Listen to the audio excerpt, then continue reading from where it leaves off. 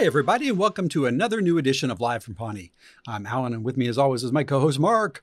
Mark, good afternoon. How are you doing today, sir? Well, good afternoon, Sir Alan of the Round Table. You took a minute to think about that. Should I be concerned? I'm contemplative today. Oh. I'm looking around and just appreciating life and interesting. Are you thinking about stuff too? Everything on this planet. What? Nothing. I'm just on. I'm introspective, but I'm also on autopilot. Oh. So I just think these thoughts naturally, but I don't pay attention to them. Is that a problem? Maybe. Yeah. Yeah. We'll see when we rewind the recording and listen to it.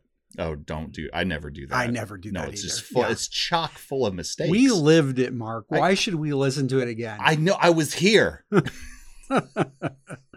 I just feel sorry for the people who have to edit this broadcast. Oh, and the people who listen to it, forget it. Oh, yeah. Those poor bastards. No. Yeah. But we love them, our viewers at home, and we thank them for listening every week. Absolutely. Yeah.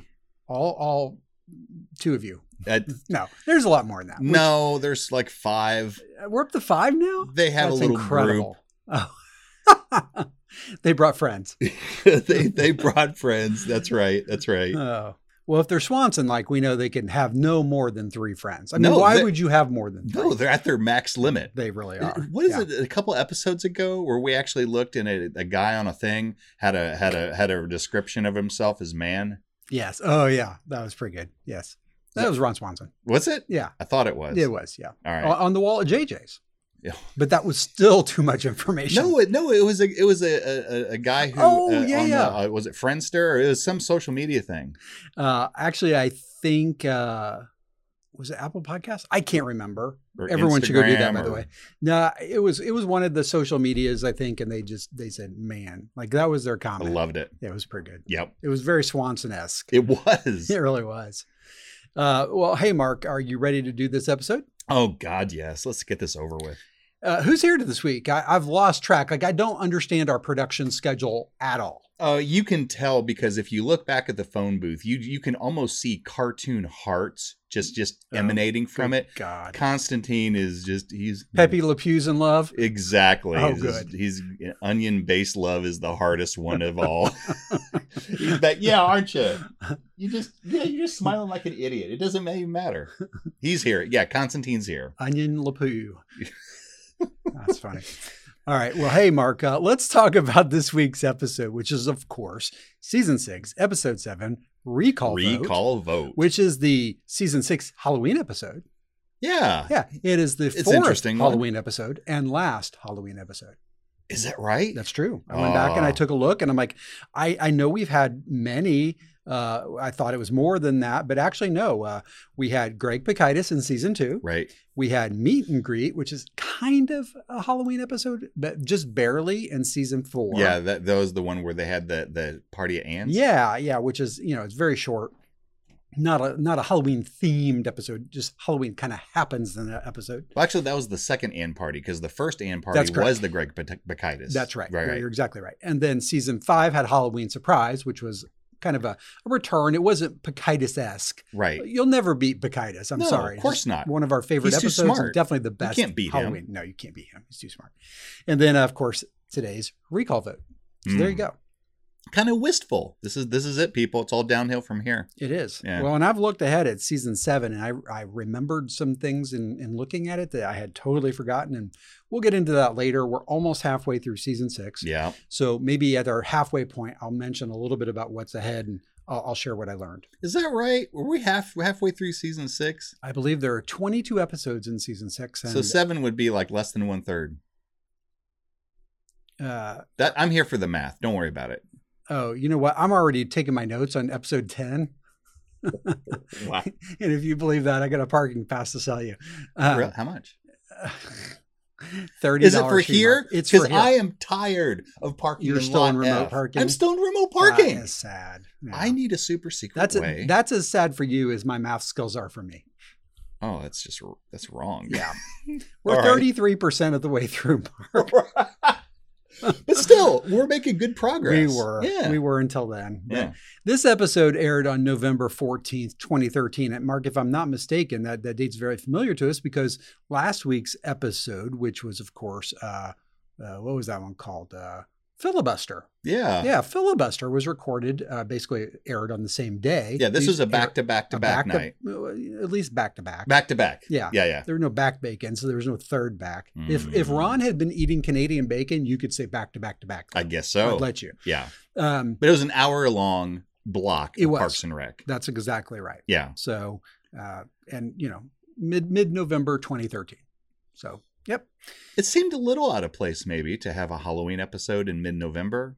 I've got something to say about that. And really the timing of these two episodes together, in fact, later on. Okay. During scoring, I think. So, fair enough. So hold on to your hats. Yeah, that, don't get stuck. No, don't get stuck. This episode was directed by Wendy Stanzler. This is her 4th of 4 that she ultimately directed.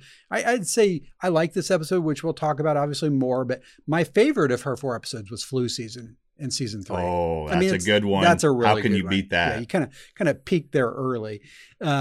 Aisha Mirar was our writer of today's episode. This is her 9th of 14. We she like gets her. the pen credit. Yeah. We like her a lot.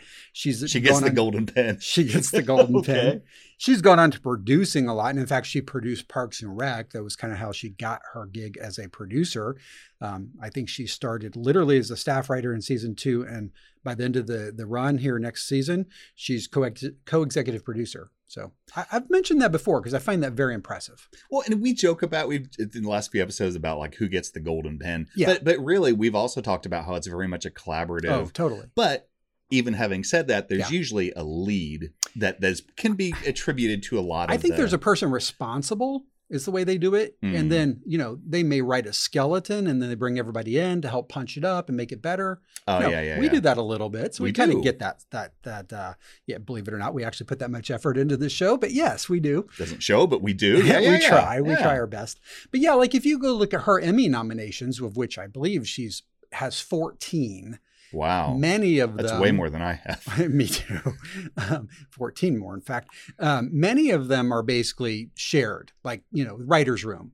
That makes sense. So when they do an episode, they do credit the whole team, even though we give somebody the golden pen. So that's fair. Just thought that was interesting. Yeah. Mark, let's get into our synopsis. Synopsises. Yes, let's get into the synopsises. Thank you for saying that correctly. Oh, now? Yeah. Okay. Yeah, let's do it now. All right. I just thought you meant like maybe 5 minutes from now. Like no. We're not going to take a little break, a little siesta. All right. Here we go. I won't be listening in 5 minutes. Well, it's one of us. All right. So I broke this down. This was an interesting one. I could have gone a couple different ways with this, but I ended up breaking this down into 3 stories. Oh, no.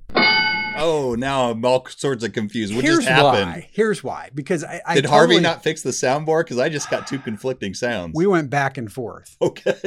We went back and forth a lot. Yeah. I'll probably present this as 4 just for the sake of using my awesome title for what was my C story. Yeah. Yeah, that's a reason. Your combo B story, I'm guessing, or maybe, combo B story. Sure. But beyond that, I totally get why you chose 3. Tell us which 3 you chose, and then I think all will be revealed. ... Hey, that's my gig. Sorry. So my A story is entitled. I need you to save me on these, but my A story is entitled "Recall This, Fartwads." Actually, I like that a lot. That's not bad. That's pretty good. All right. With the day of the recall election at hand. See the name of the episode. Leslie distracts herself by working with the gang to transform City Hall into a haunted house for Halloween. To ensure Leslie remains calm, Ben and Anne form the Leslie Nope Emotional Support Task Force and provide further distractions for her throughout the day. That night, the gang waits with Leslie in the bullpen for the results to pour in. It doesn't take long, and unfortunately, Leslie loses the recall election in a landslide. It would be safe to say Leslie does not handle the situation well. She comes into work the next morning. She's dressed like a slob. She's eating a paunch burger. She's lost interest in not only the haunted house project, but also really her general well-being. That night, Ben takes her to a bar, because why not? Sure. Watches her pound shots while he tries to boost her spirits. What will happen? Can Ben boost Leslie's spirits, or will Leslie drag Ben down to her level? Will Anne swoop in to help save the day? What will Leslie do during her last 30 days? Stay tuned to find out. ... Nice job, Mark. That's a great summary. There's a lot going on in the A story. I'll just say there that. is. There really is. So my theme this week was original movie titles later changed due to focus group feedback. Okay, I am so ready for this. Go, man, go. So my A story is Totally Recalled, which of course was later changed for the 1990 movie starring Chris Pratt's father-in-law, Total Recall. Arnold Schwarzenegger. Is that puzzled. Yes. You didn't know that? No. Did you seriously not know that? I didn't know that. I'm not going to make fun of you a lot right now, but... No, I didn't know that. Yeah, you should check that out. That happened like 8 years ago. Maybe by the end of the airing of these seasons, I think it had already happened. Wow. Yeah. I didn't know that. Yeah. Kind of crazy. Yeah. He's married to a Schwarzenegger. The more you know, the more you grow. There you go. All right. So yeah, yours Catherine, I think, is her name. Yeah. Is what? Catherine Schwarzenegger. That one? Yeah. Oh. Who are related to the Kennedys. So it's all very interesting. Check it out. They're all played out. All right. All right. That's my A story. Totally Recalled. All right. Oh, yeah. So I should go on now. You should move on to the B story. That's how this works. Okay. Yeah. All right. So my B story is entitled, and I think you're right. I think maybe this is where I comboed a few potential different storylines. I'm guessing into one. your B is my B and C. Yeah. Yeah. So mine is called Bloosh. There it is. I like that. Yeah. No, that's good, actually. All right. I mean, it works. All right. Tom gets one final mediocre buyout offer from Dr. Saperstein, delivered by Trevor the lawyer, of course. And is pressured to take it since Rent-A-Swag has not been doing real well. Yeah. Shortly afterwards, Ron finds out his handcrafted rocking chair has been named a trending must-have item of the season by Annabelle Porter, the author of Bloosh. I just like to say it like that. Pawnee's premier weekly lifestyle newsletter. Ron is rather, as you might guess, nonplussed at this news, but he sees Tom and Donna are very excited, with Tom especially excited as he sees it as a possible way for him to get into Bloosh and give his ailing business a much-needed boost. Realizing it could help Tom, Ron agrees, to go on Pawnee today to discuss his craft with Joan Calamezzo and Annabelle Porter. Ron brings Tom and Donna with him to the recording, and they all plan to attend the Bloosh after party as well, where Tom hopes Ron can personally introduce him to Annabelle Porter. How will this turn out? Does Ron end up introducing Tom to Annabelle at the Bloosh after party? Can Annabelle negotiate a business proposal with Ron regarding his chair? Will Tom end up taking Dr. Saperstein's final buyout offer? Stick around, podcast viewers. All will be revealed, ... Nice job, Mark. Thank you. So I split that into a B and C, and that'll be the last time I talk about it. We'll just go with your B story. So, all right. So I did basically, this Rent-A-Swag, right? Tom's journey. Tom's journey was basically, I guess, if you want to call it my C story. But you combined that with the B story. Which arguably could be maybe Ron's, I guess, journey. I mean, they're together and then they're apart and they're together. So I get that. It's anybody's count this week. Yeah, it's the wild, wild west. Right. And then the B story, of course, I had the same as you in terms of the Swanson, right? So, yeah. So my discarded movie title later changed due to focus group feedback is The Devil Sits in a Swanson. Which, of course, they did change in 2006 to The Devil Wears Prada. I mean, they really just reworked the script altogether. Wow. Yeah. I never knew that. Yeah. It did not test well. That is fascinating. Yeah. So there you learned something today. And then, of course, my C story, which, B story part 2, I suppose. Yeah. Armani Getting It. For Rent-A-Swag, which, of course, they later changed in 1998 to the movie Armageddon, which, again, totally reworked. Like, how did they went from a reuse store, like a thrift store, if you will, secondhand store, to like a movie on a meteor in space? I don't know. Like, this is Hollywood crazy. That's crazy. That's the one with Bruce Willis and Ben Affleck and Lily. We were sending our good thoughts out for Bruce Willis. Who's, serious health problems. So hopefully he pulls through that. So. They're all related to Arnold Schwarzenegger too. They may be third cousins. No, I mean, prove me wrong, right? Yeah. I don't look stuff up. I just kind of go on with my life. We all just make it up. What was your third and final story, Mark? My third and final story was entitled April's Hollow Halloween. Oh, I like that. It's wordplay. Actually, that's very good. All right. Okay. April misses Andy and feels lost without her soulmate.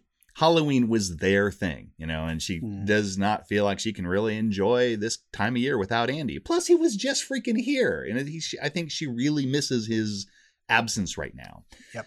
Chris, poor sucker that he is, attempts to comfort April and cheer her up. But in typical April fashion, she rebuffs his efforts. What will happen? Can Chris manage to cheer up April in time for the City Hall haunted house? Will April apologize for mouthing off to Chris despite his good intentions? Hang in there, true believers. Only time will tell, ... Nice job. Yeah. That was also my last storyline as well. And of course, the discarded movie title here is An American Andy in London, which they changed for the 1981 film An American Werewolf in London. Yeah. Yeah. Because Andy Werewolf, same thing. Yeah. But which actually has a tie into the sea story. It does, as a matter of fact. Yep. Yeah. Good point. Yeah. Great point, actually. Hey, Mark, let's do our AKA and then we'll get into our breakdown. Yeah. Well, we're much more talented and smart and handsome than NBC. So what we do is we do an AKA because we do that better than they do. Recall Vote, not a bad episode title, but we can do better. Oh, yeah. Mine is by my main crush, Ron Swanson, because when he was... Is this going to be 2 weeks in a row? I'm just so curious. Last week we had the exact same AKA. Well, maybe. Please go. We will see. Curious. There is a time when they are at the Blush after party, and he is absorbing all the stuff that is being said by people. And at a certain point, he simply responds with a short little quip that is, and I quote, "Good God, these words," made me laugh. It made me laugh too, and that was they're thematically related though. Oh, really? Your choice to my choice? Yeah, very much so. Mine is also Ron, your man crush, to Tom in a slightly earlier context in the same storyline. Start over and speak differently. I like that as well. Which again, Ron, it's a bit of Ron doesn't get it, right? Right. Yeah, so there you go. Yep. Nice job, Mark. All right. Hey, let's get into our breakdown and get this thing on the road. All right, break it down. All right, we start with the cold open. Very good place to start. And this episode opens in the law office of Babip, Pikota, Vorp, and Eckstein, which we've called in the past BPVE, also known as the workspace of lawyer Trevor Nelson, which, as you might remember, is the lawyer who helped Dr. Saperstein open Tommy's closet across the street from Rent-A-Swag. He's the lawyer that looks like Beaker the Muppet. Yeah, Trevor is. Yeah, Trevor is. Dr. Saperstein is the one that kind of looks like the Fonz. It's weird. That is very strange. It's just totally bizarre. Yeah. So anyway, so this opens. We see Tom is having a meeting with Trevor. Hey, Constantine in love. Why don't you start us off right, buddy? Can you play the clip? Thank you. Yesterday, Jaden Smith came in and he was like, "Look, I want to quit the music/acting business and work here with you." And I was like, "Jaden, be serious. The world needs you. You have a gift." Ever since my client opened his store across the street, your sales have plummeted. Ooh. It's only a matter of time before you're out of business. But my client has had a moment of weakness, something he referred to as sympathy. He's made you a final offer. $40,000 for Rent-A-Swag and all of its contents. I suggest you take it. Well, I've heard all the facts and it's pretty obvious what I have to do. Get a big old mug of hot chocolate, put on my thinking PJs, and get back to you. The offer's valid for 48 hours.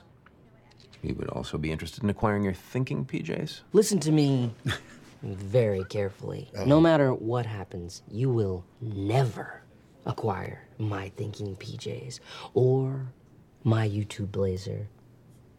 Non-negotiable. Wow. Tom is totally serious about this. Oh, he was getting up in Trevor's face. Yeah. Like, don't you even think about it. Short but funny cold open. Yes, I like it. Is the plot relevant, Mark? I think so. I think it is too. Yeah. That was. You're right, Alan. That was fairly short. I think it was just under a minute. Yeah, which in cold open terms, is fairly short. Yeah, because that tends to be a little bit longer.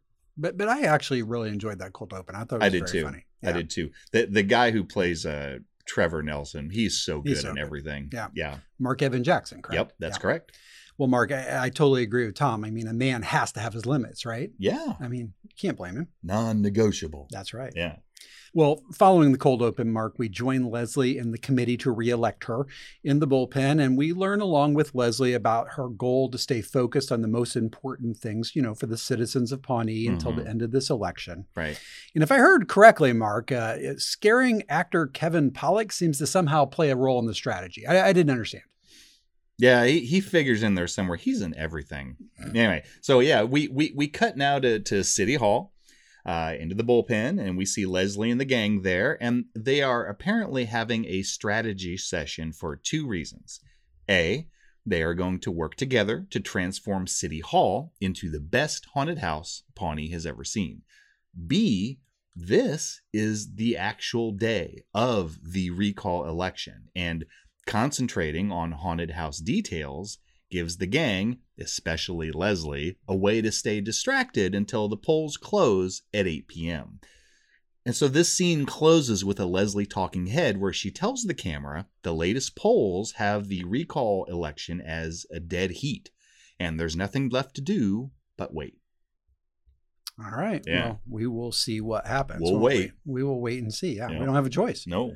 Well, next up in Ron's office, Tom seeks some advice from a sage man named Ron. And I'm not talking about Eagleton Ron here, burning sage. If that weren't already enough, Ron gets some news about his personal life that's very exciting for Tom and Donna.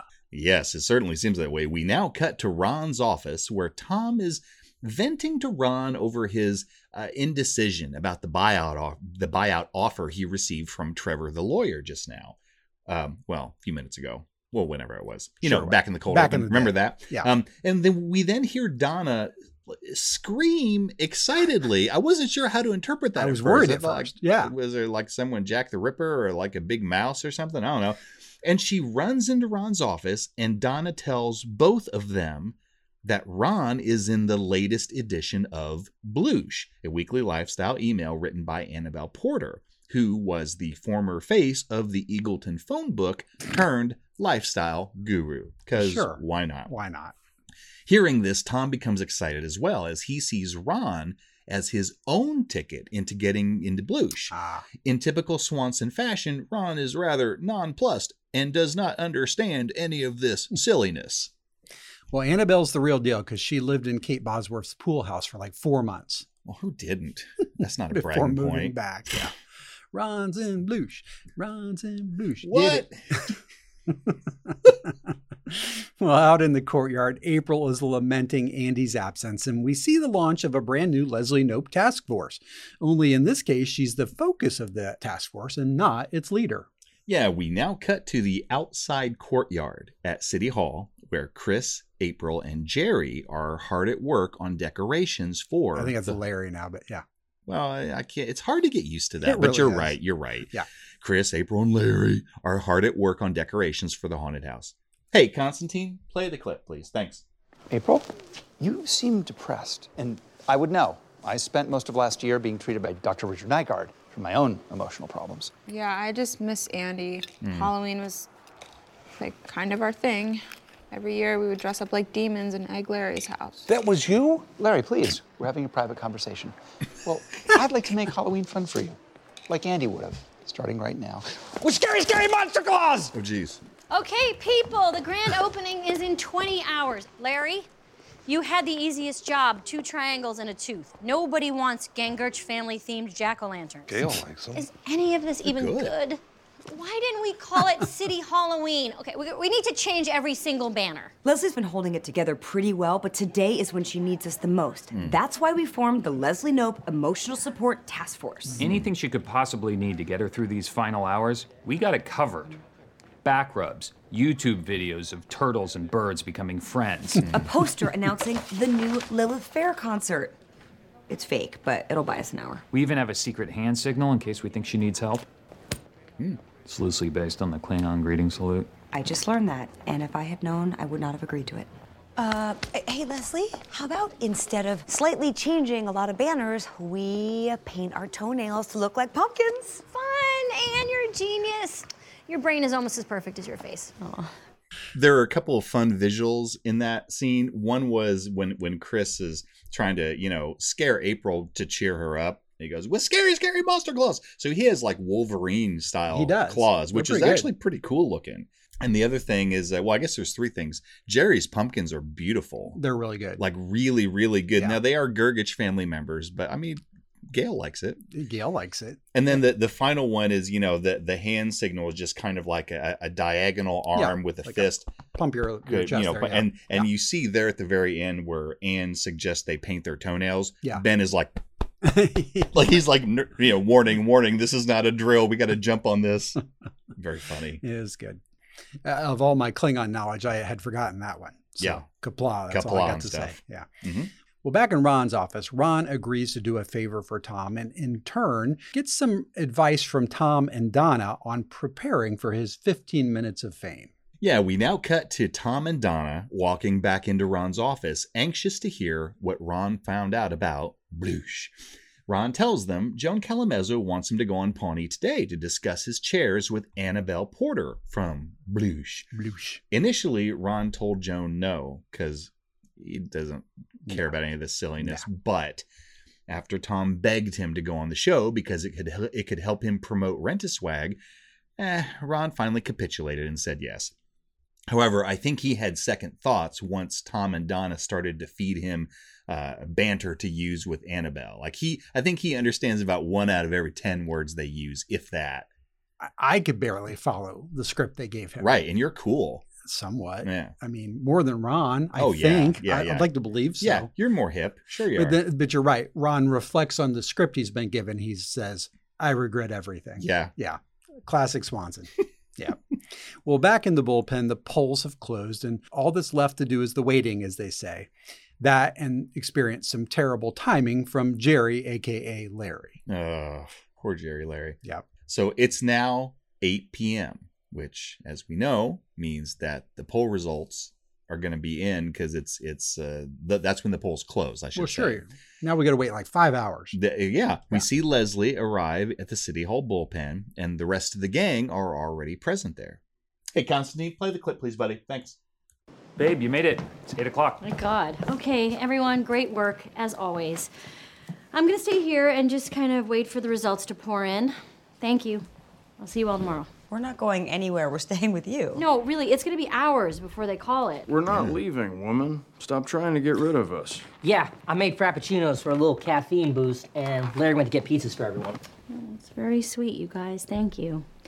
All right, let's hunker down. It's going to be a long night. Too close to call. A real nail-biter. Anybody's game. These are 3 phrases you won't hear tonight, as Leslie Knope has been voted out of office. What was expected to be a close race has actually been a not close race. Pawnee voters have decisively removed Leslie Knope from the city council. I got a pizza. Pizza time. It's a pizza time. Larry, everyone is miserable, and you are only making it worse. Poor Jerry. Larry. Chris is really giving it to him in this episode. He really is. Yeah. Yeah. That's his second PBJ of the episode. Yeah. Yeah. I think for those of you counting at home. Well, Mark, there are things you can bounce back from and the things that will clearly take a little more time. And in our next scene, we learn the sad origin story for Metallica's smash hit, Nothing Else Matters. Is that what we do? Did you not know that? No, I just thought it was Parks and Rec. Oh, yeah. That makes it even better. Leslie. I didn't know that. So weird. Okay, so anyway, we're still at City Hall, except now it's the next morning. Yeah. And so now we got to see the fallout from all this. It's not good. No. So after some coaxing by Ben and 30 voicemails from Anne, we see Leslie come in and she is a mess. She's wearing sweatpants. She's wearing a Garfield I Hate Mondays white t-shirt, which I actually kind of like.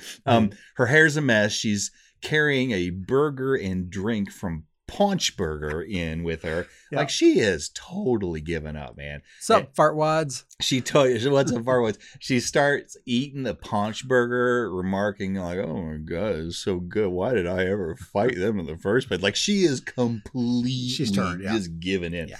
Anne and Ben, the founding members of the Leslie Knope Emotional Support Task Force, even went so far, Alan, as to make a papier-mâché little Sebastian. It was beautiful. For that, yeah, it was. For that night's haunted house. But while it was a big hit with the gang, oh yeah, Leslie was not impressed, and she decided that instead of oohing and aahing over the papier-mâché little Sebastian, she would instead go outside and fall asleep on a bench. That's one way to go. She is not doing well. Well, and she did write that concession speech of her own. You know, Ben normally writes her speeches for her, helps a little. This one's all her. It just says, eat my shorts, jabronis. Nope out. Yep. Yep. Drop the mic. Well, let's just say it's a first draft. Fair enough. Yeah. We'll put some work into it. Yeah. Massage it a little bit, maybe. That's right. Get an expert in to help. Sure. Well, with the Belushi endorsement in hand, it's finally time for Ron to promote his chair, and we find ourselves in a very familiar television studio. Yeah, you just said a mouthful there. I sure did.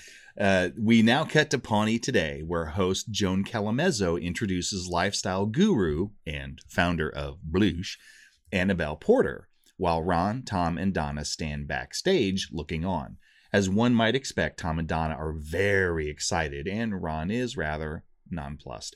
After a little bit of vacuous small talk, which serves to further excite Tom and Donna and further irritate and confuse Ron, Joan asks Annabelle the big question: what's trending? Annabelle answers with the following comments. Mozambique cashmere is the new cast iron stove. Sure. She found some amazing new conflict-free paella recipes. Her favorite fishmonger now makes house calls. It's about time. Thank God. Finally, her fave new item is a deliciously bold chair by local artist Ron Swanson. Oh my God. Joan takes a short break for commercial while Ron contemplates having his chair called Delicious on air. Did that woman call my chair delicious? I think she did. Oh my Lord. Well, back at City Hall, Leslie is in charge of handing out the doses of sweet Halloween candy, but instead, she seems to be handing out doses of harsh reality. You know, that's exactly what 7-year-olds need to hear, Mark. Well, yeah. I mean, right? I know. Start them early. I know that I did not hear that when I was 7 years old. And only. And I now see the path down which, the rocky path down which I have gone. Oh, if only. If only. Do over. So we now cut to City Hall, aka the best darn haunted house ever, where everybody is dressed up and decorations are all around and kids are walking through asking for candy as they do. In particular, we see Leslie sitting in, I can't remember what office it was. She was like back in some office, you know, dressed as Princess Buttercup from The Princess Bride. Unfortunately, she is still pretty bummed out. And when the kids come up to her, instead of giving them candy, she gives them depressing, quote, life advice, such as, scary stuff is invisible, broken dreams, disappointment, achieving your greatest goal and having it all fall apart and knowing that you'll never climb any higher. What's another one? It's very possible that some of you have already peaked. It's all downhill from here, turkeys. And then finally, I think they're leaving. Yeah, that's right. I'm Mrs. Nope, not Councilwoman Nope, because that chapter of my life is already over. Remember, kids, nothing gold can stay. Oh, my Jeez, God. and crow. Yeah. At this point, Ben, dressed as Wesley from The Princess Bride, the Dread Pirate Roberts, version of Wesley, gently but firmly grabs Leslie and ushers her out of the office so he can talk to her, like somewhere else where young children aren't asking for candy.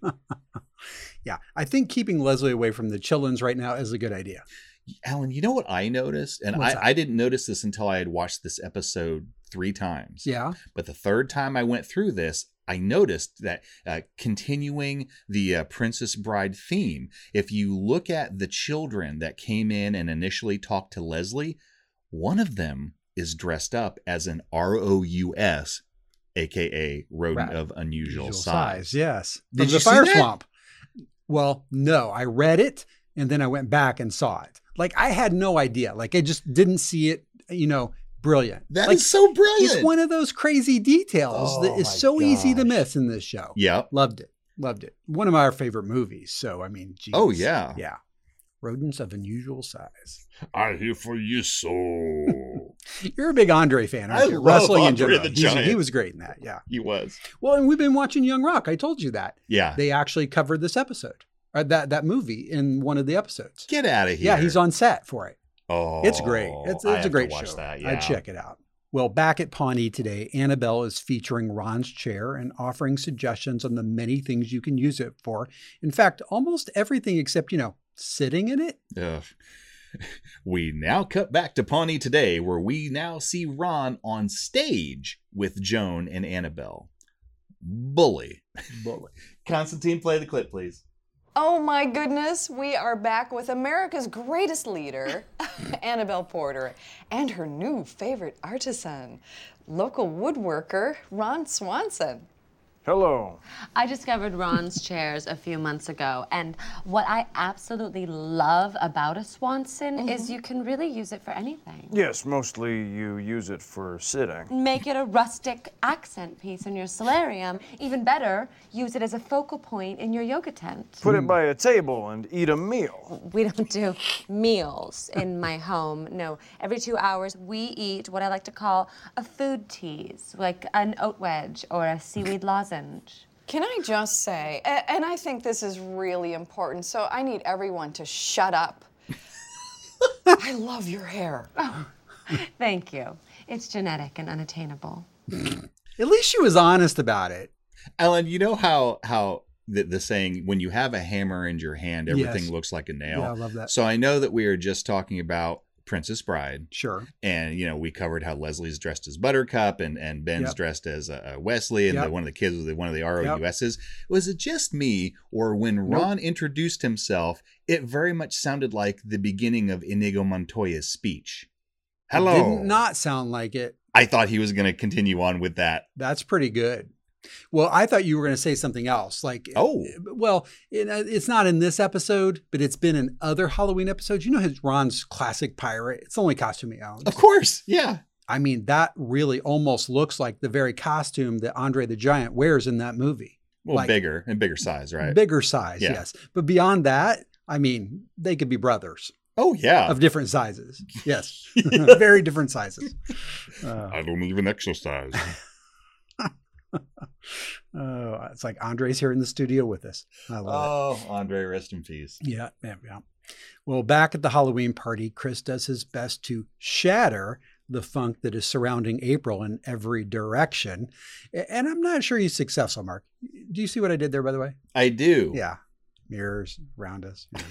Yeah. I don't know. I was bored. No, that's so good. So we cut back to City Hall, and I'm how we usually try to say, like, well, we're in Ron's office or we're in the bullpen. I don't know exactly what room this originally was, but whatever it used to be, it is now a spooky hall of mirrors. So that's something, so in Maybe this, not so spooky, but a hall of mirrors. A hall of mirrors, yeah. And so in the hall of mirrors, that's against not spooky. Well, we hear somewhat spooky music playing. I don't know. Yeah, sure. I don't know what we're doing. So we see April dressed up, believe it or not, as a flower. I know. So now I don't know what's happening. If Andy were there as a skunk, it would make sense to me. Oh, yeah. It's like she's half of a couple's costume. Kind of. That's the way I thought of it. Yeah. So all of a sudden, we see Chris, who I guess appears to be dressed up as, I'm guessing, a wolf, jump out at April, and he's smiling, just beaming as he jumps out at April, and he tries to cheer her up by scaring her. And he's even polite enough to state his intent. I am scaring you! As if she didn't know. Realizing his scare attempt failed, he pulls out his ace in the hole, his impersonation of Burt Macklin, friendly lifeguard. Lifeguard at large, yeah. Yeah. I don't think that's right. That was another one of those things they tested and it didn't work out well, so they changed him to FBI. Oh, see, brilliant. Yeah. Yeah. But yeah, even this gem, Alan, fails to cheer up April. So, in fact, April is now double sad. She's sad that she misses Andy, and she's sad that she can't make fun of Chris to Andy. Yep. I mean, she could text him. I don't know. He's busy. With Lord Fancy Face? Yeah, I don't know what sort of time change and stuff they have. Yeah. He might be asleep, or they might be playing with helicopters. I don't know. He's busy. You just don't know. Yeah. Well, Mark, I think most of our viewers know that Stranger Things brought back the Kate Bush song Running Up That Hill. Oh. Well, Leslie seems to have a different view and perhaps would have written different lyrics for this particular hill in front of her. No. Deep. Give me a minute. I'm thinking about that. It's a thinker, Mark. Okay. Yeah, that's fine. Yeah. So we now cut to Lockerbie Pub. I have something to say about this later. Good catch. Yeah. And we hear country music playing, and we see Ben sitting with Leslie at the bar, and it looks like Leslie is pounding shots at this point. By the way, both of them are still dressed up as Buttercup and Wesley, which I just love. They love it too. As Ben and Leslie talk, we are left with 3 important takeaways. A, Leslie, despite pounding shots, is actually somewhat philosophical, claiming that at this point, instead of feeling crappy about getting recalled, she now accepts the fact that she's peaked, which, okay, and that therefore she can finally relax and just spend the rest of her life really chill. There's something to that. Yeah, I think there is. B, Ben attempts to gently argue the point, insisting that you just have to keep on climbing back up that hill, reminding Leslie about his whole Ice Town experience and getting impeached when he was 18. Right. However, the more that Ben talks, the more that we see self-doubt start to creep in until he recovered from that by moving into city budget crisis management. Right. And now he works for a candy factory. Yeah. And then he finally at that states out loud, "Oh God, did I peak when I was 18?" Leslie goes, "There it is." And that, C, the last one is Leslie's philosophy plus Ben's self-doubt combine, and Leslie convinces Ben to join her in pounding shots. Yeah. Yep. She is not a good influence here. No. And Ben's not a good, he's not Well, holding he up his was end. trying to drag her up to his level. He Instead, was. she dragged him down. Yeah. That did not work out well. Nope. Well, from there, we bounce over to the Blush event or maybe an after party for Ron's chair, I'm guessing. I think that's it, yeah. Along with other less practical items that are being promoted. And I'm not sure where we are here, Mark, but for Ron, it might as well be on Mars. Well, I had our crack intern teams. This singular team is Constantine. I gave Harvey $10 to look Did at you this really? because Constantine can't do anything. He's worthless. He doesn't even hear what I'm saying. This No, doesn't he happen. didn't Okay. hear. So anyway, with the recording of Pawnee Today now over, we cut over to the Mavericks Arts and Event Center, which I have something to say about later as well. All right.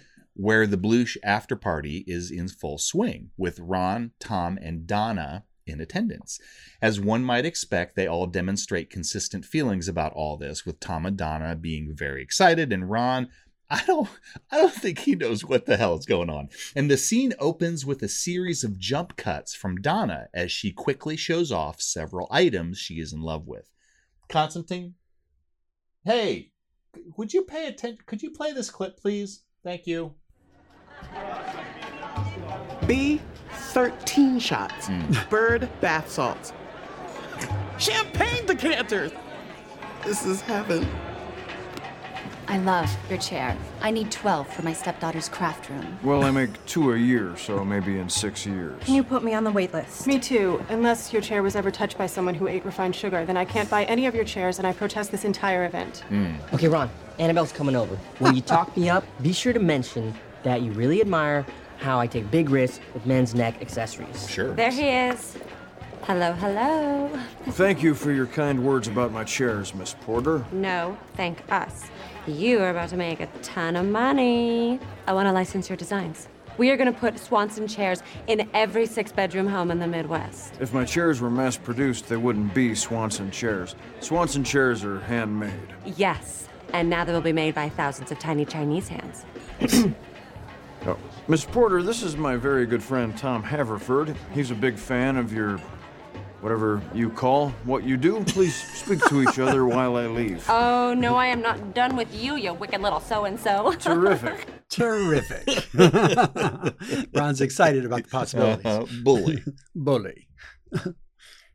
Well, Mark, while we wait to see if Annabelle gets her way with Ron, we catch up with Leslie and Ben, who have a celebration of their own sorts underway. And it has been quite a few episodes since we've seen drunk Ben and drunk Leslie together at the same establishment. What could possibly go wrong? Oh, but you know what? Always funny. Always funny. So this is an interesting, I'm going to call this a two-part scene. So for the first part, we cut back to Lockerbie Pub, where Leslie and Ben are still sitting at the bar together, both at this point clearly drunk, yes. Talking about how, yeah, you know, maybe we peak, but it doesn't matter because we have each other and we love each other and we got to do something. This big, is real. Big. This is real. I was there. I married you.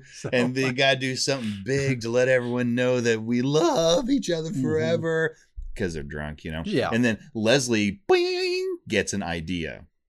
We then move on to the second part of the scene where we cut to the Pawnee pawn shop. We've been there before. Owned by lover of nitrous, Herman Lurpus. Leslie and Ben stagger in and do the one thing you shouldn't do if you want to act sober. We are completely sober. and they insist they're sober and that they would like tattoos. Oh, sure. Please and thank you. And Herman Lurpus responds by saying, tattoos, this is a pawn shop. Pause. Yeah, I can do that. Like, all right, whatever, man. And the rest of the scene kind of devolves into Leslie and Ben's drunken excitement at what is about to happen, which is clearly the best idea in the world. And now let's make out. They decide it's the best idea ever because after Herman agrees to do this, of course, he walks over, he finds a Bic pen, he breaks it in half. He's clearly going to use the ink from a Bic pen. Yeah. And that's how you do. That's it. Yeah. And that's when Ben says, this is the idea of the century. Maybe not. Well, we'll see. Well, we bounce back to the Bluche party, and Tom is doing his best to make headway with Annabelle, while Ron makes a final decision about allowing Annabelle to promote his work. Yeah, we cut back to the Mavericks Arts and Events Center. It's Marv's. Is it Marv's? Yeah, I looked it up. Is it? Well, it's the Marv's there, and where the Bluche after party is Bluchen, and we see Tom and Annabelle and Ron now sitting on a couch. Oh, good. Together in the middle of this very loud, ongoing, pretentious, high-end party. And Ron's right at home. Oh, yeah. And Tom is talking to Annabelle about Rent-A-Swag, which Annabelle thinks is interesting. Tom claims business is great. And that it would be perfect for Bluche. Unfortunately, when Annabelle suggests that they could try to get something in their February edition, Tom lets it slip like, no, by then it'll be too late. You know, we'll be out of business, which tips Annabelle off to I thought you were doing well. Yes, it is now the cat's out of the bag. So Annabelle makes one more attempt to convince Ron to accept mass production and let her sell chairs on her site. Ron politely but firmly says no. Annabelle gets up, loudly addresses the crowd, and tells them, this party is over. It no longer is. It was. Oh my God. Oh. And the music turns off, and everybody stops talking, and Annabelle walks off, and everybody else follows suit, and we see the party break up. And Tom sits there despondent because he views this as his last chance to save Rent-A-Swag. Yeah. Before leaving, though, I will say Tom and Donna take some small comfort in grabbing some of the ridiculous Uber swag items that are just because they're just laying around. What are they going to do with them? They're just going to sit there. Yeah. Tom heard us last week, Mark, talking about fake it till you make it. Yeah. You know, the great Ed Foreman's, teachings there for us. Yeah. Yeah. He tried. Didn't work. It didn't work. I mean, but you got to give him credit for trying. Right. Well, back at the pawn shop / semi-professional tattoo parlor, where Herman has his long needle Bic pen ink ready to go, because he couldn't find the short needle. No, long needle it is. Leslie's asking for something of a turducken tattoo. You know what I'm saying? Yeah, it has we called it something different. I was growing up. A turpandin. A turpandin. Yeah, that's what it was. It's a turkey inside a duck, and then you shouldn't involve the panda, but if you can catch one, do that. They'll climb you. You don't want to corner them. It doesn't matter. Anyway, so we cut back to the I eat tofu panda. It's the worst. It's humane. It's the worst kind of panda ever. I saw that movie. Tofu Panda? Yeah. It was the sequel or the prequel to Cocaine Bear. This just gets better and better. I don't understand why we don't have millions of followers. I don't either. Oh Keep going, my please. God. Save us We from ourselves. cut back to the Pawn Shop where the best idea in the world It's underway. is just about to happen. Herman Lurpus has picked the right needle. Leslie's described the turducken design that she wants. Ben is about to take a scoop out of the pill bucket, to numb the pain. I want a pill bucket. I do too. Then all of a sudden, boom, like an archangel, Anne comes swooping into the pawn shop, tells everybody to stop what they're doing. And then she then instructs Leslie and Ben to say goodbye to the nice man. Yep. Thank her for saving them from being on Dateline and come with her. Thank God. Thank God. Yeah. She's going to save the day here for them. Yeah. The whole turducken thing, Turpandon, she wanted a portrait of Eleanor Roosevelt, tastefully done. Yeah. Where she has a very classy tattoo of Pat Benatar on her arm. Very subtle, very subtle. But of course, Herman didn't hear any of that, and he was going to go with Mouth Queen, which I'm not sure what Mouth Queen is. I made a note. Hold on. You just struck oil. Oh, God. Stop digging. Stop. Okay. I've got to see how this turns out. Fair enough. Well, back in Ron's office, Tom commiserates with his occasional mentor and gets some words of wisdom that may be exactly what he needs to hear. Yeah, we cut back to City Hall, specifically Ron's office, and we see Tom venting as Ron, I think he's pouring maybe a little bit of alcohol into his hot chalky. I'm guessing because he has kind of the wide cup. Lagavulin in there? Could be. Yeah. I mean, I'll try it. I don't know if it's like Irish coffee and Scottish coffee. I mean, it would work as long as there's cream in there. Yeah. Now so when Tom laments, my God, Ron, I don't want to be a failure again. Ron gives him two pieces of, I would say, sage Swanson advice. Number one, there's no shame in failure if you give it an honest effort. Yep. And two, the reason that he didn't sell his chairs on Annabelle's website was because he values his name. The only thing that's important at the end of the day is what's on your gravestone, your name. I agree. Yeah. I think you gave him very good advice. And I think Tom did try. Like as opposed to Entertainment 720, which they clearly, not only didn't try, but didn't know what the hell they were doing. Now, I could go off for days on that, but I will say this, that is a good comparison point from there to where he is now. Yeah. He's had a journey, man. Tom has come a long way. Yeah. We said that a little last week too. Mm-hmm. Well, in Leslie's office, Anne is apparently the only adult in this particular throuple of friends and significant others. Yeah. And while the role of advisor and friend might normally fall to Ben, he is in absolutely no shape to help anyone. Thank God Ann Perkins is in the house. We now cut to Leslie's office. I think it's Leslie's office. We're back in Leslie's office. And we cut to Leslie's office where Anne, the archangel, is with Leslie and Ben laying down some much needed fire and brimstone. Yep. Constantine, play the clip, please. Ben, what is the first rule of the Leslie Knope Emotional Support Task Force? Don't let her get a tattoo. What the hell happened? I couldn't help it. She's so cute when she's coming up with destructive ideas. Never send a husband to do a best friend's job. Out, Wyatt. Walk it off. Walk it off. Fine.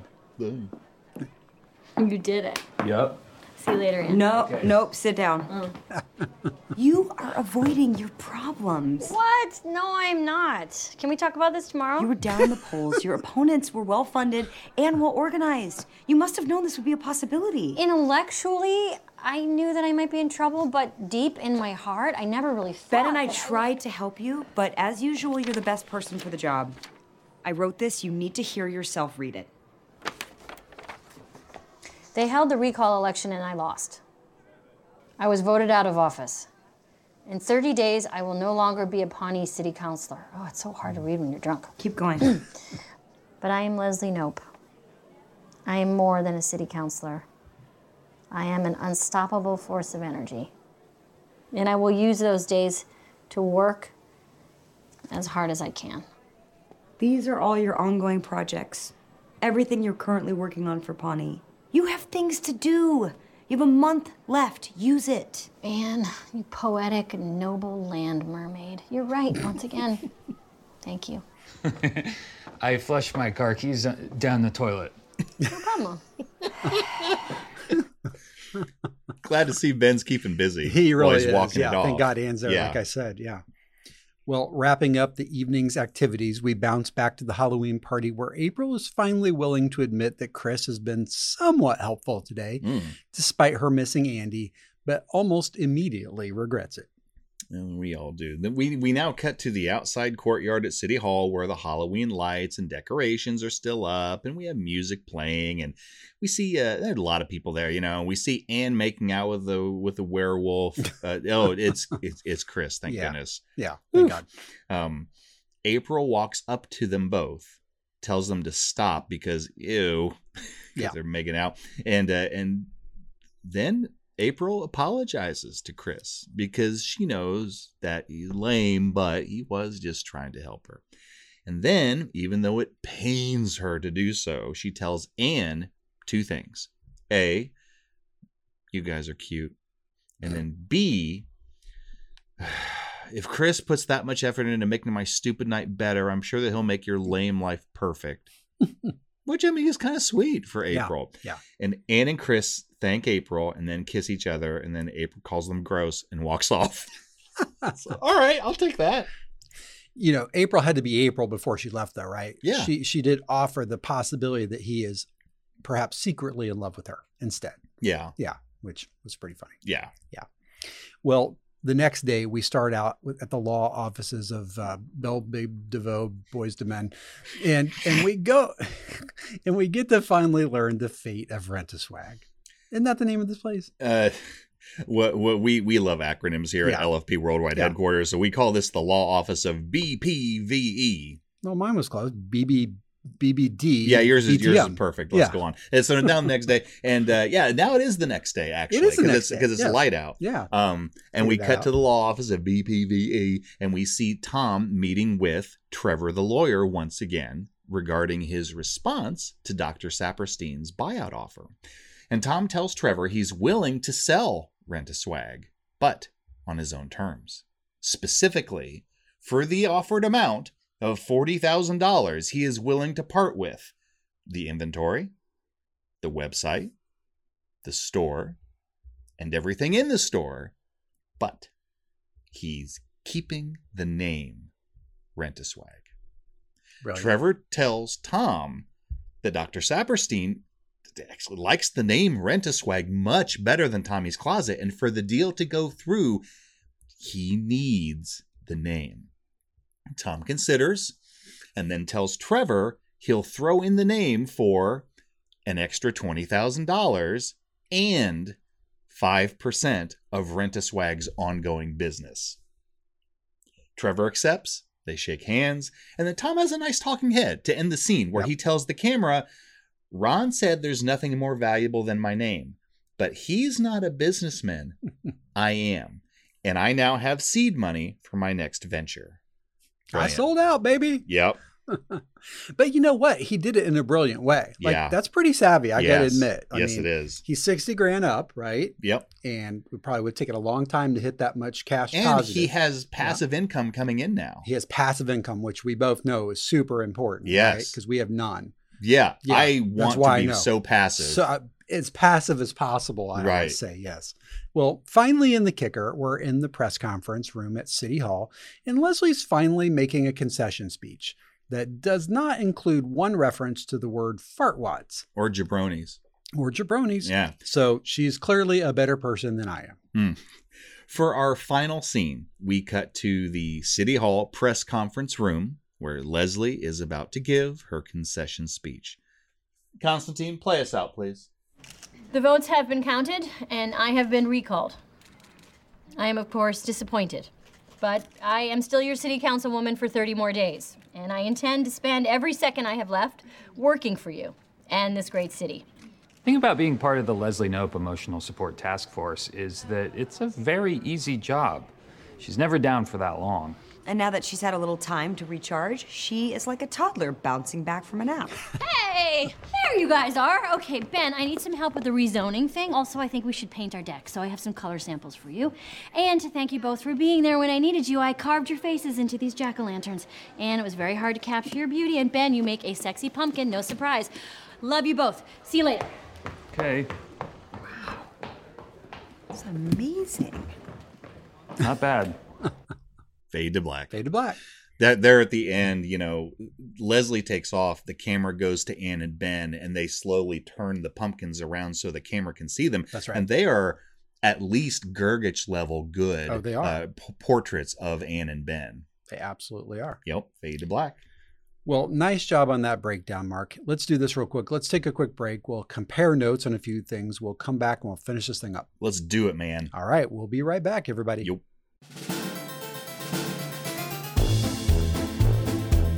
Do you have an upcoming costume party or other such occasion that requires a disguise or alter ego? Is there a need or desire for you to conceal your true identity? Perhaps while engaging in a musical hobby or other semi-private pursuit? If so, the Pawnee Mystery Closet may be the answer to your unspoken question. Hello, this is Ron Swanson. The Pawnee Mystery Closet was founded in 1979 by a Mr. E. Closet. Mystery Closet. Oh, I get it. Anyway, located in Greater Pawnee, the Closet, as I call it, has all of your dress-up needs covered.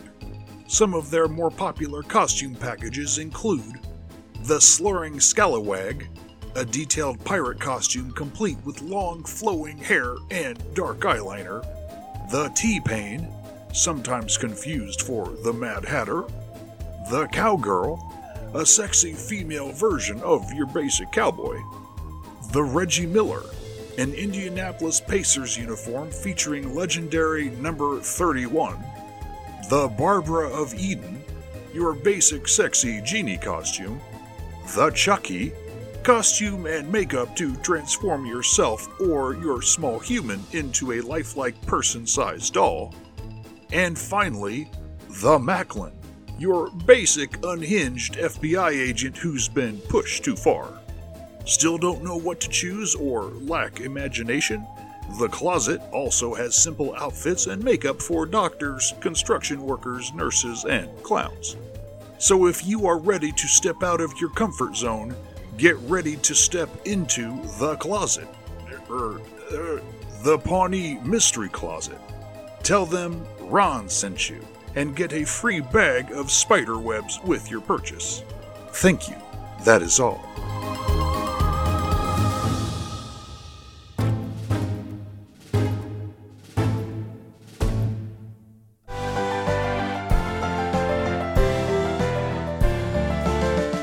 All right, everybody, we're back. So I don't know why I raised my voice like that then. That's weird, but you know. No, I like that. I think you should do that every week. Every week? Mm-hmm. Maybe a slightly different note every week. We're back. There you go. A little Ethel Merman in there. Oh my God. If you're old enough to know who that is, congratulations. Congratulations, and we're sorry. Yeah, and we're sorry. Yeah. Mark, as we always do, or almost always do, we'll start off with deleted scenes. Yeah. I only hesitated because the last few weeks we've had like micro deleted scenes. It's really small. Yeah, like 59 seconds last week. Right. We're back to a little more normal-ish, maybe on the plus side of normal this week. Yeah, I 4 agree. minutes, 29 seconds, 8 scenes. And I wrote down notes on all of them. I felt like, there was one I kind of liked where April's kind of screwing around with Ben about That's spiders. my favorite. Yeah. That was a pretty funny one. And Leslie's handing out the assignments and she's Right. all, over the top Leslie. Definitely worth, as we always say, we recommend that you get the DVDs. Pick 'em up. You can see them. They're funny. Watch them if you can. Yep. I think they made the right choices, though. One of the deleted scenes I was glad was there. It's not particularly a great one, but it was okay. Because when I remember watching the canon episode, like, what the hell is Larry dressed as? Mm-hmm. Well, we learn in, I think, the fourth scene of the deleted scenes that Larry was told by Tom that he and Ron were also going to dress up as members of One Direction. Yeah. And Larry's the only one who did it. Yeah. So he looks kind of silly. Actually, I think he looks kind of cool, personally. Yeah.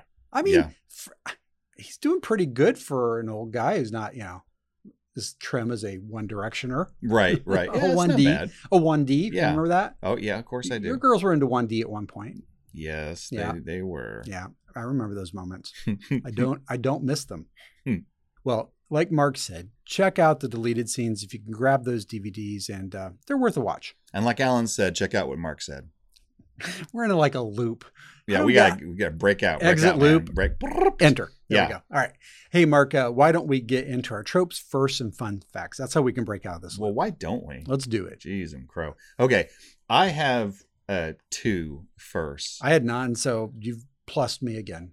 Well, I got like 30 tropes, but go ahead. This is going so much better now. It is. I said we first learned that Leslie gets recalled from her position as city councilwoman. That's kind of a gimme. It's a little of a gimme, but it's true. You make fun of me because you don't have anything. And then I said we're also introduced to Bloosh as well as its founder, Annabelle Porter, because they do come back. They do come back. Now, that is a legit one, as they say, as Tom would say. Right. I could have written down the first one, but I said that's lame. So, yeah. And Mark's going to do it, so why should I do it? Who the heck would do that? Embarrass himself. Yeah.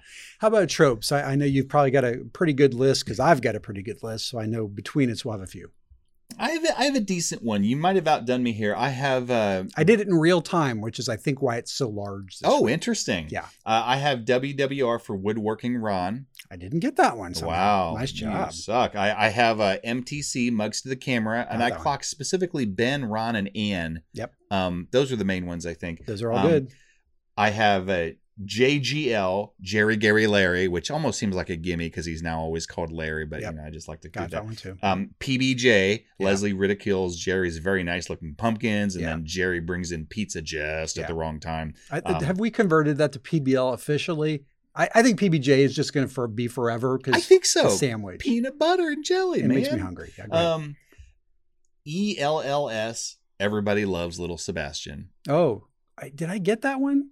I don't know. Oh, Pawnee Loves Little Sebastian. Mine was PLL. Oh, that's. I like yours better though. Yeah, L's. Although yours is pills, so oh no, they're both pretty good, aren't they? I vote for yours now.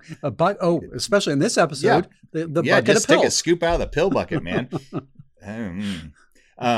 Tasty. I have BMF for Burt, at least a reference to Burt Macklin FBI, even though maybe it should be Friendly Lifeguard. I don't know, but I count that. Fair.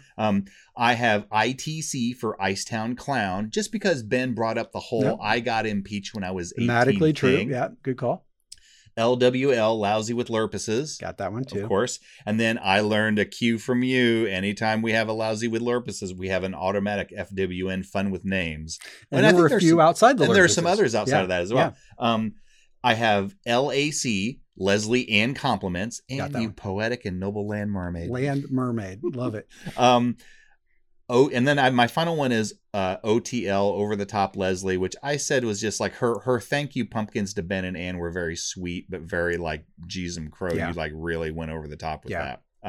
That's all I had. And she's intense, especially we see a little more of that intensity in preparation and nervousness in the deleted scenes. Mm-hmm. There's a little bit in the canon episode, but I think just seeing the deleted scene kind of doubles it down a little bit. Oh, and I'm sorry, I missed one.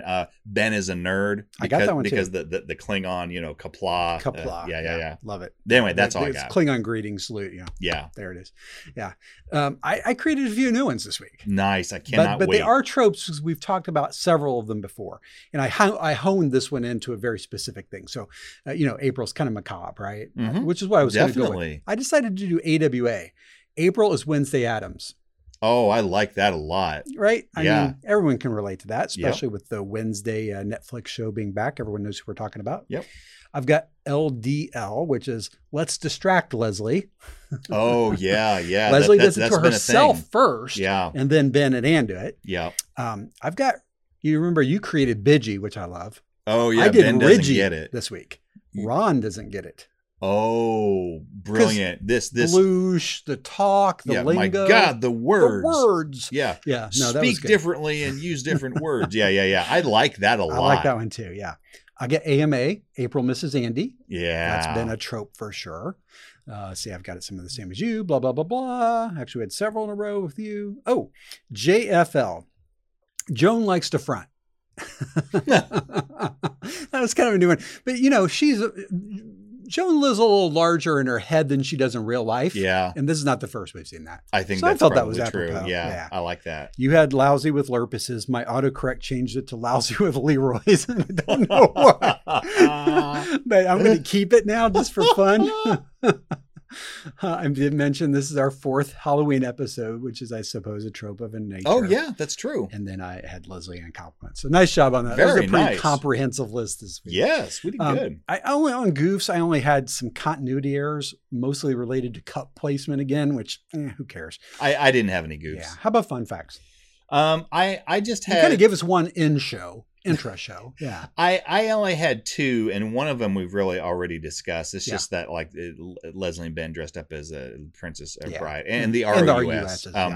And then the other one was maybe a gimme, but Annabelle Porter and Bloosh are a parody of Gwyneth Paltrow and her lifestyle brand. I want to talk about that very, very briefly, only in the sense that was stated as a truthism, a fact. I went and looked it up, and so Goop was founded in 2008. Okay, and this show started in 2009. This season we're in 2013, so it's not crazy unreasonable. But I don't know. There's a lot in common. I'll just say that, but I don't know if it's provable. I don't know if a cast or a script writer has ever said it, and if so, it'd be very interesting to hear that quantified for me. Well, I see what you're saying. It's one thing to state something as fact, and it's another to say we kind of think this is true. Yeah. And it's probably more in the latter camp. Well, and the last one I had was, and I did find this when I looked it up because I was very curious about that phrase. It was very specific. Nothing gold can stay, right? Which apparently first was a Robert Frost poem that was recited in The Outsiders, which made it somewhat famous. And the connection there, of course, is Rob Lowe played Soda Pop in The Outsiders. So that's kind of a fun little circle of references. Yeah. So, well, nice job on those, Mark. Let's jump into our scores. Yeah, let's do that. So my co-MVPs for this episode, I had a tough time picking them, but here they are, and go for it. And suck it. Mine are Amy Poehler as Leslie Knope and Nick Offerman as Ron Swanson. Completely wrong, but go for it. I could have gone a lot of different directions, but there we go. I first of all, I thought both the A story and the B story were really, really good. And I feel like for me, Leslie and Ron were the queen/king of their respective storylines. Now, I could see an argument being made for Tom, and as a matter of fact, I'll make an argument for Tom, but I kind of flipped a coin, and I ended up going with my man crush Ron for that. And I gave it to Aziz last week. And you did give it to Aziz last week. For the A story, and when he gets a big swollen ego head, I don't like that, so I didn't want to pump him up too big. But for the A story, Leslie ran the gamut from on edge and nervous to the pit of despair to drunken Leslie, which is always funny, to finally taking advice from her bestie Ann Perkins and rebounding with pride and grace, righting herself once again on the path to being the best person she can be, at least for the next 30 days. For the B story, I could have picked either Ron or Tom as the lead of it. I could have, but perhaps it's unfair that I went with my man crush. But I thought Tom really brought it this time, and I thought his story was interesting, and he made some smart decisions I can respect. But for me, God help me, I just love Ron being utterly irritated and confused by the flowery, meaningless buzzwords being thrown around by Tom, Donna, and Annabelle Porter. Yeah. I mean, just there's so much there I just love. I agree with that.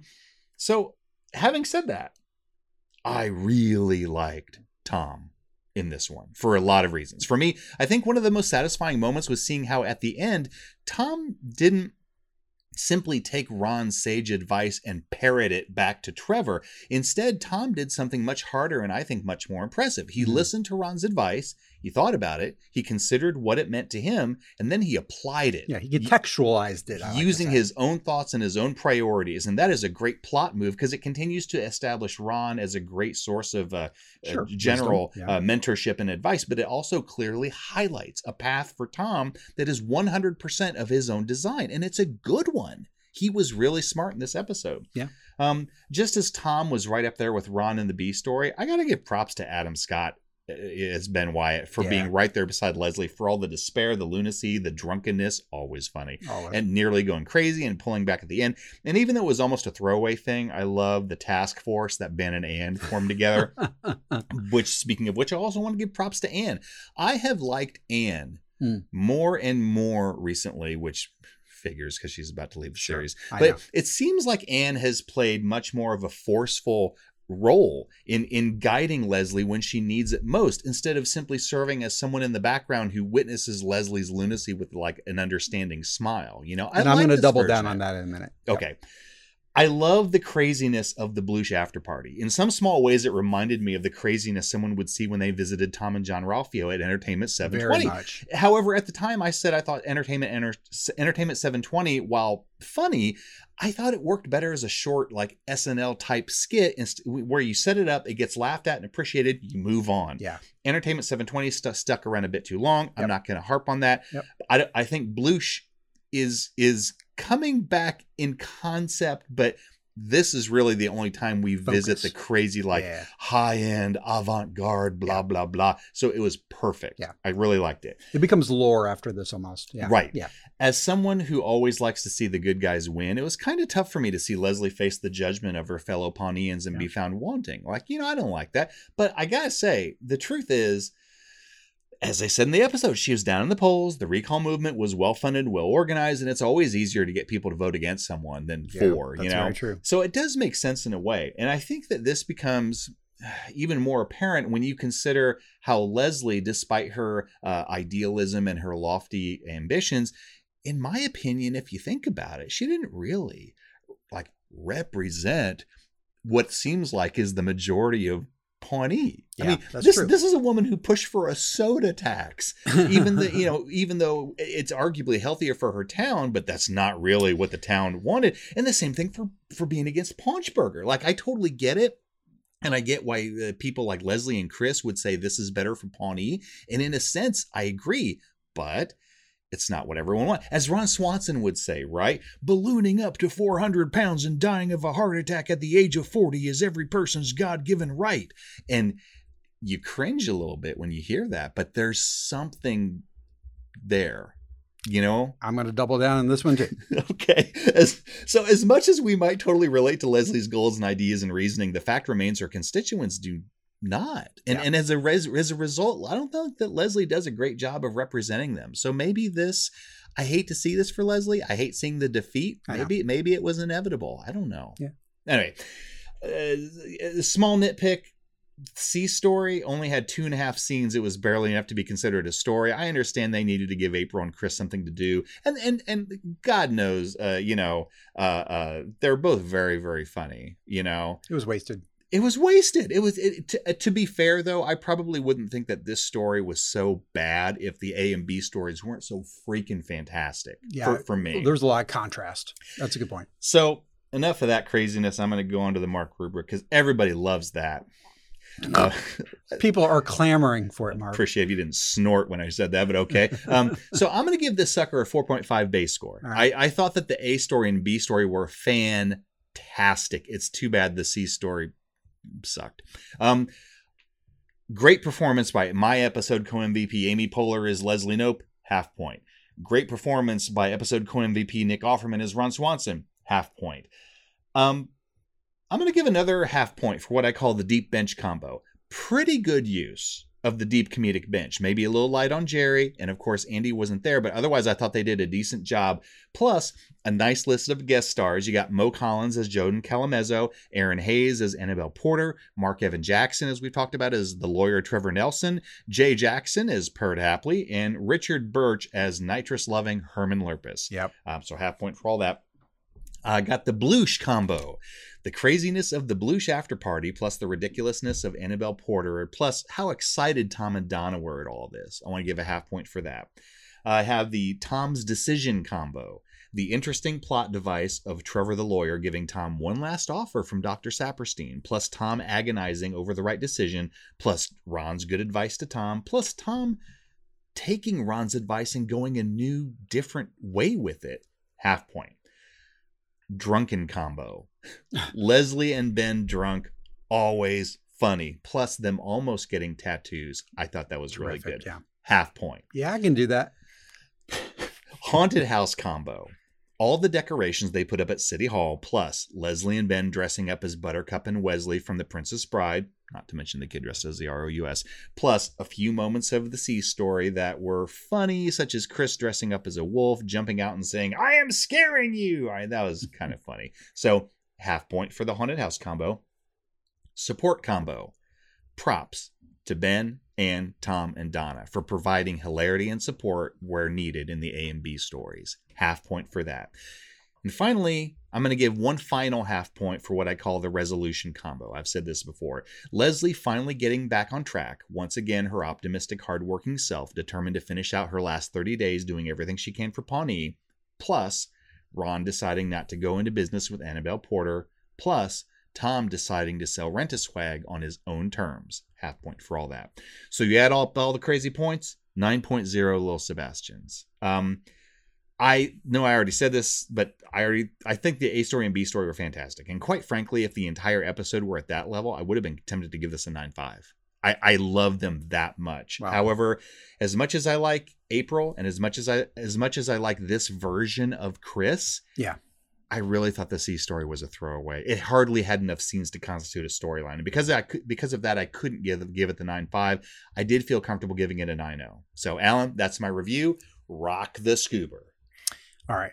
Where would you like me to start? Start where I'm great and I'm perfect. And then we can end the episode before you get into the rest of your craziness. This won't take long. Hold on. Oh, geez. Right. No, here's what I will do. I'll do it in roughly the same order, and I'll remember to do my MVPs this week. My God, don't forget that. It's been a minute since I've done a single MVP, where P is a person versus persons. Yeah. So this week, Rashida Jones. Wow. Yeah. And I'll get into why in a minute. Let me make some general observations about the overall show. Yeah. So I did A, B, C, and D. You did A, B, C. Right. Generally, we agree. A and B, very strong. I felt like the C story was strong because of Tom's growth. And it was overall, it was funny, but I felt like, I don't know. And I guess maybe because you combine C, your C was part of your B, right? We had the same A story. I'm getting all my alphabets confused. I think I took your Ron and your Tom story and I combined them into a Ron Tom. A Ron Tom. And then my final one was the Chris April, which I think was your final one. That's fair. And yeah, and I said my D story, that one you're referring to, I said why. Yeah. That was my comment I wrote. Because it was a total waste of Chris and April, basically, right? I mean, in my opinion. A couple minor humorful moments, honestly, but that's it. Add them to one of the other storylines and make them useful there. I completely agree. Because there's a reason to make it a C story or a D story or an F story, what do you want to call it? Like splintered off when something happens. Yeah. And nothing happened. Chris tried and failed to make her, not miss Andy as much. And she kind of went, hey, thanks. Ew, you guys are gross kissing. Like, that's it. I just said the whole story in 3 sentences. Yeah. So I think maybe double down on it, do more with it, or don't do it at all. Yeah. That's what I'll say about it. I agree. I did like the Tom storyline. I did like the Ron storyline. I think the more I think about it, it makes a lot more sense to call that a single B story. And then I could get a lot more excited about it. I think when I split them apart, I felt less awesome about the B and my B and C. Yeah. When you put them together, they make a pretty awesome B story. Because they were well balanced. They acted well to support the A story. And even some of those characters played a role in here, which I felt was, sometimes it's really dangerous to splinter into a bunch of stories. I said that about last week's story. Because I think it's divide your attention and, you can only do so much when you're looking in 9 directions at once. But here they were a little smarter, but at the same time, I don't know. There's a lot of weaving in and out, and it makes sense, of course, organically, because the team's going to be there to support Leslie, when the votes come in and all the scenes where it mattered. So I don't know. I was really on the fence about this episode, and I came up with a really interesting way to score this one, which I'll come back to in a second. But I basically said, what is the score of this episode on its own? What is the score of this episode if I watch these two together on that Thursday night 10 years ago? Oh, I see. And then filibuster right into recall vote. And then what if they had done the better thing where they did a 42-minute episode where they were one single episode? Mm-hmm. That would have been a totally different score. Mm-hmm. So I'll get to that in a second. Kind of like London. Kind of like London. Yes, Beyond absolutely. category. Which we split up into 2 parts for our coverage, but in its original airing, 2 shows. You go watch it on Peacock now, or 1 show, but you go watch it on Peacock now, it's 2 shows because they basically use that to bump up the commercials. That's really what they do. I think it works better as one giant show. I do too. I really do. And Yeah. I'll say that. I'll finish that up in a second. Sure. So last couple of things. We're still missing Andy. I mean, just like April, although I don't need to hear that as a, story that goes nowhere. We as an audience are missing Andy's comedy, and having him back a little bit last week reminded us of that. I think it would have balanced better again as a single episode. I'll talk about the 2.5 Men factor. It's a new thing for me. Oh, good. Yeah. Good. I want you to go on and on about it. Go ahead. All I'm going to say is that Tom is the most unredeeming character on this show, period. Now, we like him a lot more now than we used to, but in balance, taking all of Tom, all 6 seasons so far, he would probably be of the main cast. He would be the single most unredeeming character on this show, and yet he's more redeeming than some other shows' protagonist at this point in his arc. Yeah, I can't argue with that. I'm just super happy with what they've done for Tom, and I wish they'd done a little more of it a little earlier. Mm-hmm. That's all I got to say about that. I like it. Yep. I think there's an argument to be made, and this is going to be a little bit of controversy, and I don't want to get into it too much today, but Leslie is not a great leader. Oh, I'm going to get into it today. I said it. No. She is great at doing things. However, she's not so great at leading things. She leans into her support group often. She receives the words of wisdom. I have rarely seen her give them out. She's not really mentored anybody, except maybe April. I think you could make the argument for April, but maybe a tiny bit with Andy, when he very first got very started. Early and however, that's damning with faint praise. In general, I agree with what you're saying. And you know what? I still love her, and she's a great protagonist, and she is the star of the show, and all those things. But I don't know. It just hit me this week, and I just wanted to make a comment. It actually didn't influence my score. It just was a thought I had. I never thought of it before. I have always thought that Leslie is great at taking her own ideas that are well formed in her own mind and pushing forward like a bulldozer, which is a great a characteristic, sometimes a great skill. I don't think she's very good at seeing other people's perspectives. I think she's pulling the team along with her. Sucks at she that, goes actually. it alone too often, right? So okay, so we agree on that. Yeah. I wrote down LBL, Leslie Knows Better, right? Which are LBKL. I don't know, whatever the acronym is, but I think the fact that she always has this point of view where she knows the right way to do it is one of her less attractive qualities. And, it's good for a main hero, a character, a protagonist to not be a perfect person. So I think it makes her a well-balanced character, but I think sometimes it sticks out a little bit. Yeah. And I mostly brought that up to quantify and qualify why I said Anne Rashida Jones should be the MVP this week. Because Anne's character is really, she's great in this episode, right? She's the rock. But, and we can go back to earlier episodes. We've said, she is kind of that baseline for everybody.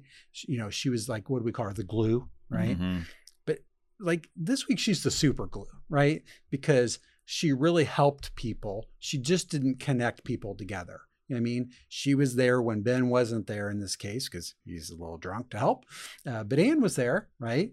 And so she kind of saved them both from themselves. Well, I actually felt like Anne had a bulldozer-ish quality in a good way that we've often seen from Leslie, and we've rarely seen from influenced by Anne. Leslie, I'm certain. Yeah. Yes. Yes, definitely. Leslie is worn off on Anne. So she maybe has mentored Anne not on purpose, but it's rubbed off on her in a good way, I think, for sure. The only other thing I'll say is that, kind of looking at the cast and the roles they're playing in this episode, even Tom has been a mentor to John Ralphio at times. Like, that's what kind of made me realize this. I'm like, Leslie needs to step up a little bit, I think, in this. And I think there's room for her to grow by the end of the show. And I hope we see that a little bit. Even Chris is like the emotional cheerleader for everybody, and he plays a role in kind of keeping everybody well when he's not suffering himself. And even when he did suffer himself, he was able to kind of boost other people. He didn't always drag them down with himself. So the one thing I would say about Leslie, because this is actually a very good, you're making me think about this. I think that there have been a few times when Ron and Leslie, because we've said, I believe this, and I think you agree with me, that Ron and Leslie are their relationship is at the core of this show. And I think that there have been some times when Ron has needed Leslie to be there for him. And maybe slightly is mentoring, like to guide him back to sanity if he's being too Swanson-esque, A little bit, yeah. Yeah. That's all. Well, and we'd said early in the show that kind of like Ron was the dad and Leslie was a little bit the mom, but in a platonic relationship. Yeah. Ron is very much the dad in the sage wisdom department and all that. And I realized that Leslie's a little less of a mom, or she's a mom with a full-time job. I don't know. She's really ambitious, and those are all good things. But I want to see her pull the rest of the group along with her and help prop them up a little bit. It's a small complaint, but it just hit me hard this week. And I'm not sure why it hit in this particular episode, but it did.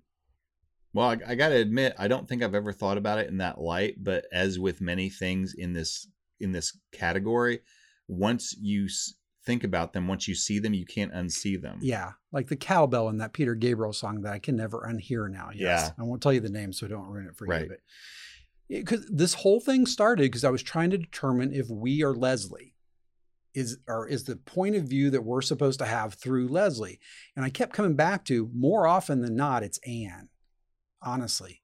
And so it doesn't really stick well on any one person, nor does it need to. Mm-hmm. But it just isn't Leslie. And so she's an interesting protagonist in that way. And I just never really thought about it that way before.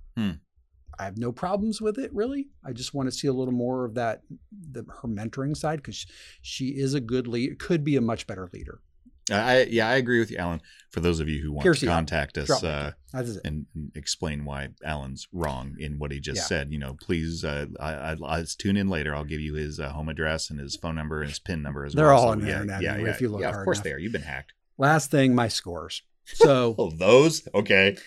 If I watch this episode all by itself, and it's the only episode of Parks and Rec I ever watch, I'd give this a 7.5. And I feel like that might, I think that'd be accurate. If I watch this as the second of the two-parter on the same night 10 years ago, I give Filibuster an 8.5, which I did last week, and I'd give this an 8. And I feel like that at times, that's, for me, maybe because of the weakness of your C story, mostly, and the way I just looked at the episode as basically being 4 stories, I think that led to me feeling less good about the score. But if I put the 2 episodes together in a 1-hour episode and I probably change 2 very small things, I think this is a 9 or 9.5. Like it's you are mercurial. You are all over the place. I am so loving this. This was such a weird one for me. And I think the whole thing came about because of some of the weird timing. I'm like, why are we seeing a Halloween episode in November? So my brain went to work on all kinds of reasons that might have happened. And I'm sure the network screwed them in somehow, because they always do. Boy, are they going to do that in season 7. I blame Flashpoint. Yeah, me too. I don't know. That's for our friend Steve, if he's listening. Oh, that Flashpoint. Oh my God. Agreed.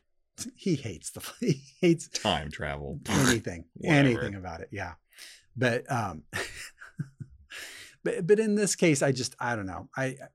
When I sat down and looked at it, I had a hard time with this as a standalone episode, and I don't think it should have been. I could have felt a lot better about it as a full hour.